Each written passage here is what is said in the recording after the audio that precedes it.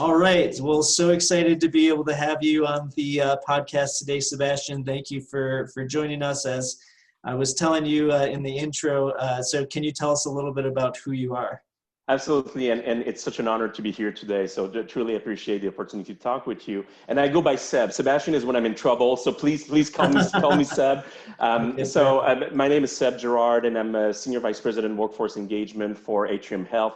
Atrium Health is a system in the southeast of the U.S. We are in North Carolina, Virginia, South Carolina, and Georgia. We're the largest employer of Charlotte, the second largest of the state of North Carolina, just behind Walmart. And as a workforce engagement is basically leading HR strategy, the HR business partners, talent acquisition, nurse recruitment, executive recruiting, and also all teammate relations with some tentacle also on teammate experience. So making sure that our teammates are not just engaged, but committed through an experience to the organization. I'm also a loving father. I have a 24-year-old. She's in Canada. So this weird accent that you're hearing right now is a French-Canadian accent. She lives in Quebec City. I'm from Montreal. She worked with child protection. So I'm an extremely proud dad of this very successful professional woman that she became. And I have also two little ones, a 6 and a 4 here at home. And they're just the joy of my life. So very, very thrilled to be a dad, a friend, an husband, and an SVP with Atrium Health. So I've had the opportunity to interact with some of your human resources business partners that report to you, Seb. And I must admit that, yeah, you guys do a wonderful job of finding outstanding individuals and grooming them to continue to progress up the chain as well. All the interactions that I've ever had have always been a ridiculously pleasant experience too. Thanks for saying that. And I would say I consider myself blessed that they picked our team and they picked Atrium Health and that they made the decision to partner with us. They are fantastic. We're blessed with an amazing team. So, but thanks for giving me the feedback. I'm glad that you think so also. Yeah, no worries. No worries. So can you tell us a little bit about how you got to the leadership position that you're in today?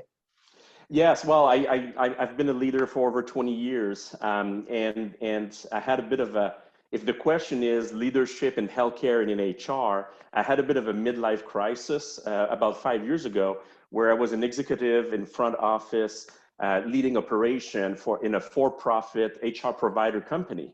And it was all for profit, right? And it was operation, it was not HR. And midlife crisis, just woke up one day and say, you know what, I want to give back. I want to change who I am as a leader, and I want to do it for another reason than profit, bottom line, and shareholders. And then started thinking what that can look like. And then HR, of course, is the people function, right? It's driving the people strategy. So I was like, all right, instead of operation, I should probably focus on people. And then healthcare, because how best to give back to the communities, to patients, to people in need, than making sure that they receive best care. So that midlife crisis really drove me through those leadership positions that I am today. Yep. So yeah, thank you for your vulnerability and sharing that too, Seb.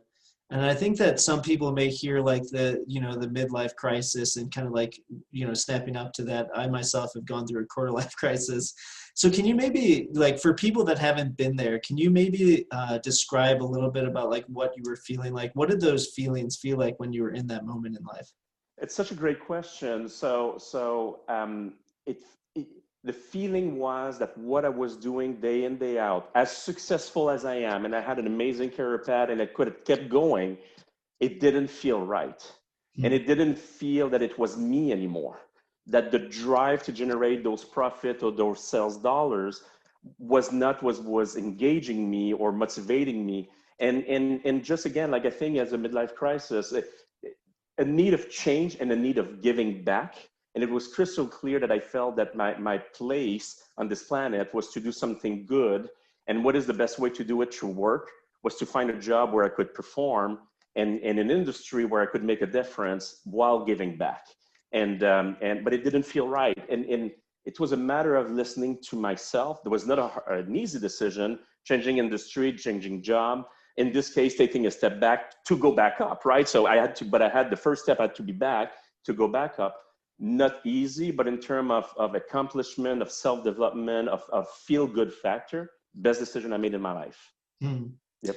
So what did that conversation look like with your boss? And then what was the feeling like when you were kind of like out of the organization? Was there a moment of like, oh man, what do I do? Or was it like directly from job to job, or how did that look like as well? It went from job to job, right? So I had to change industry and just make a leap of faith. So it was a matter of selecting the organization that I thought would be the best for me with the supervisor, right? In this case, it was a CHRO that was welcoming my change and ready to take me for all the strength I was bringing to the table and mentor me for what I had to learn into the new role. It felt good from the get-go.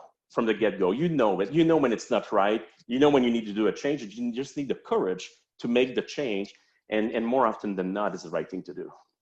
Yep. So now, really diving in for this period of time in employee engagement and the work that you're doing, what are there some things that you know, like from a technical expertise, that most people wouldn't know in leading this function? Like what is like your big aha moment that you kind of like taken away from your career in this new kind of like direction that you've been going? So it's a couple things, but I will say, especially in my case, in terms of HR or even leadership, we're in the business of creating experiences. And this is true for every single person you're interacting to, right? That can be the leaders that you're servicing, that can be the community, the patient, or it can be the teammates. And an experience is going to be way stronger than engagement. And Maya Angelou said it in the best word: people forget what you tell them, they're never going to forget how you make them feel. And if you think about our job as leaders or even as HR, we're in the business of making people feel. Every interaction we're having, every training, every crucial conversation, bringing people into the organization, tackling turnover is happening even before the person starts, because if they have an amazing experience before they even have day one, the chances of them thinking this is the wrong company for them lower dramatically. So the second you see HR as an experience function or even a customer service function with that mindset, and that you truly have the mindset of leading the people component, so driving the strategy of people for the organization versus being, let's say, more of a tactical function, that makes a world of difference. I love that. No, that's phenomenal. And yeah, I can, being on the consulting side, dealing with the hiring challenges for organizations, it's people will sense that, and they feel that right off the get-go from like really the interview process is really just like a snapshot into the organization too. And you can see and being able to support different organizations, you could see how well some organizations are and how organized they are in the interview process, and candidates experience that too. So yeah, thank you for sharing that too, Seb. And you're spot on. We're in a world where it's an employee market, right? So we need to consider ourselves lucky that teammates are selecting us versus them feeling lucky that we're selecting them. And if you think about creating those experiences, you said it, right? It even starts before they even talk with you. So what's their experience when they touch your website? What's the experience on applying on the job? They still didn't talk to you, and they already have a strong opinion on you, right? So taking all those little moments in time and creating the best experience, that's the best way to go. Absolutely. Excellent. So now here's the $1 million question, Seb. Can you tell us a little bit in your own career, like where business and virtue has intersected for you? Yeah, and I will say two things, and I'll tell two stories because again, my midlife crisis came out of virtue, Okay. right? Which is I don't feel I'm maximizing my talent for the greater good, and I need to find a way to do that. So and then of course it's more of the leadership style. But then I want to talk about the mission and value of Atrium Health, because it was a huge component of the reason why I joined the organization. Atrium Health as a mission statement, it's health, healing, hope for all. And I really want to touch on the for all. For all mean that wherever you are, however you self-identified, whatever is your gender, the color of your skin, that you are Terry Bridgewater with the Carolina Panthers, or maybe somebody going through a tough patch that maybe cannot afford care, will take care of you and will give you the best care, and you're going to have access to the best care. And to me, to have this non-for-profit mindset, and that truly going to help elevate a community and invest in the community for example, lower income housing, so those are the type of thing that I really look into an organization, and that's how I bring virtue mixed with the organization and just bring it day in, day out, connecting every single teammate to that mission. So every time we have interaction with the teammate, is it matching our health, healing, and hope for all?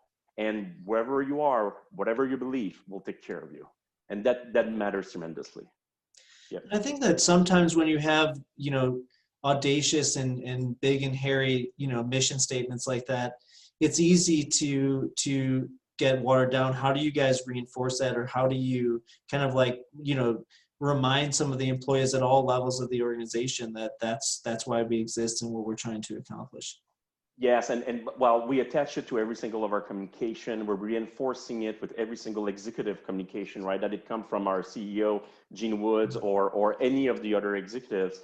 It's a strong reminder, or even the way we do teammate relations, right? So when we have to deal with some cases, it's always a reminder we're here for all, and there's also a bit of a putting your money where the mouth is, or walking the talk, which is you don't just do it for your system or for your teammates, but it's a matter of pushing it into the communities and involve. So I'll give an example. Atrium is sponsoring many board of director position to make sure we have an impact on the community. So I'm blessed to be on the board of director of Goodwill, to be able to make an impact on an organization that their whole mission is to help the underserved, right? So it's to find that, and in each interaction to reinforce it.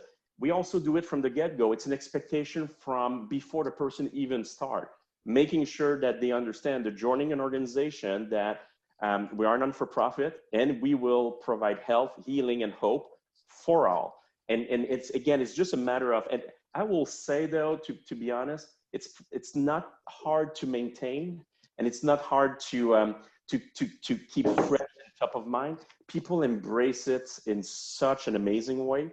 We're very lucky that way. Yep. So Seb, what gets you the most excited about the future? Well, there's many things, and I consider myself a futurist. So let me say, I'll quote Winston Churchill here. We should never let a good crisis go to waste. I think the pandemic right now doesn't feel good. It feels extremely painful, but I think it's pushing forward some innovation and disruptions that would have taken years to accomplish, that we need to accomplish right now. And I'll give example of things that we look into Atrium. So we push virtual care, virtual hospitals.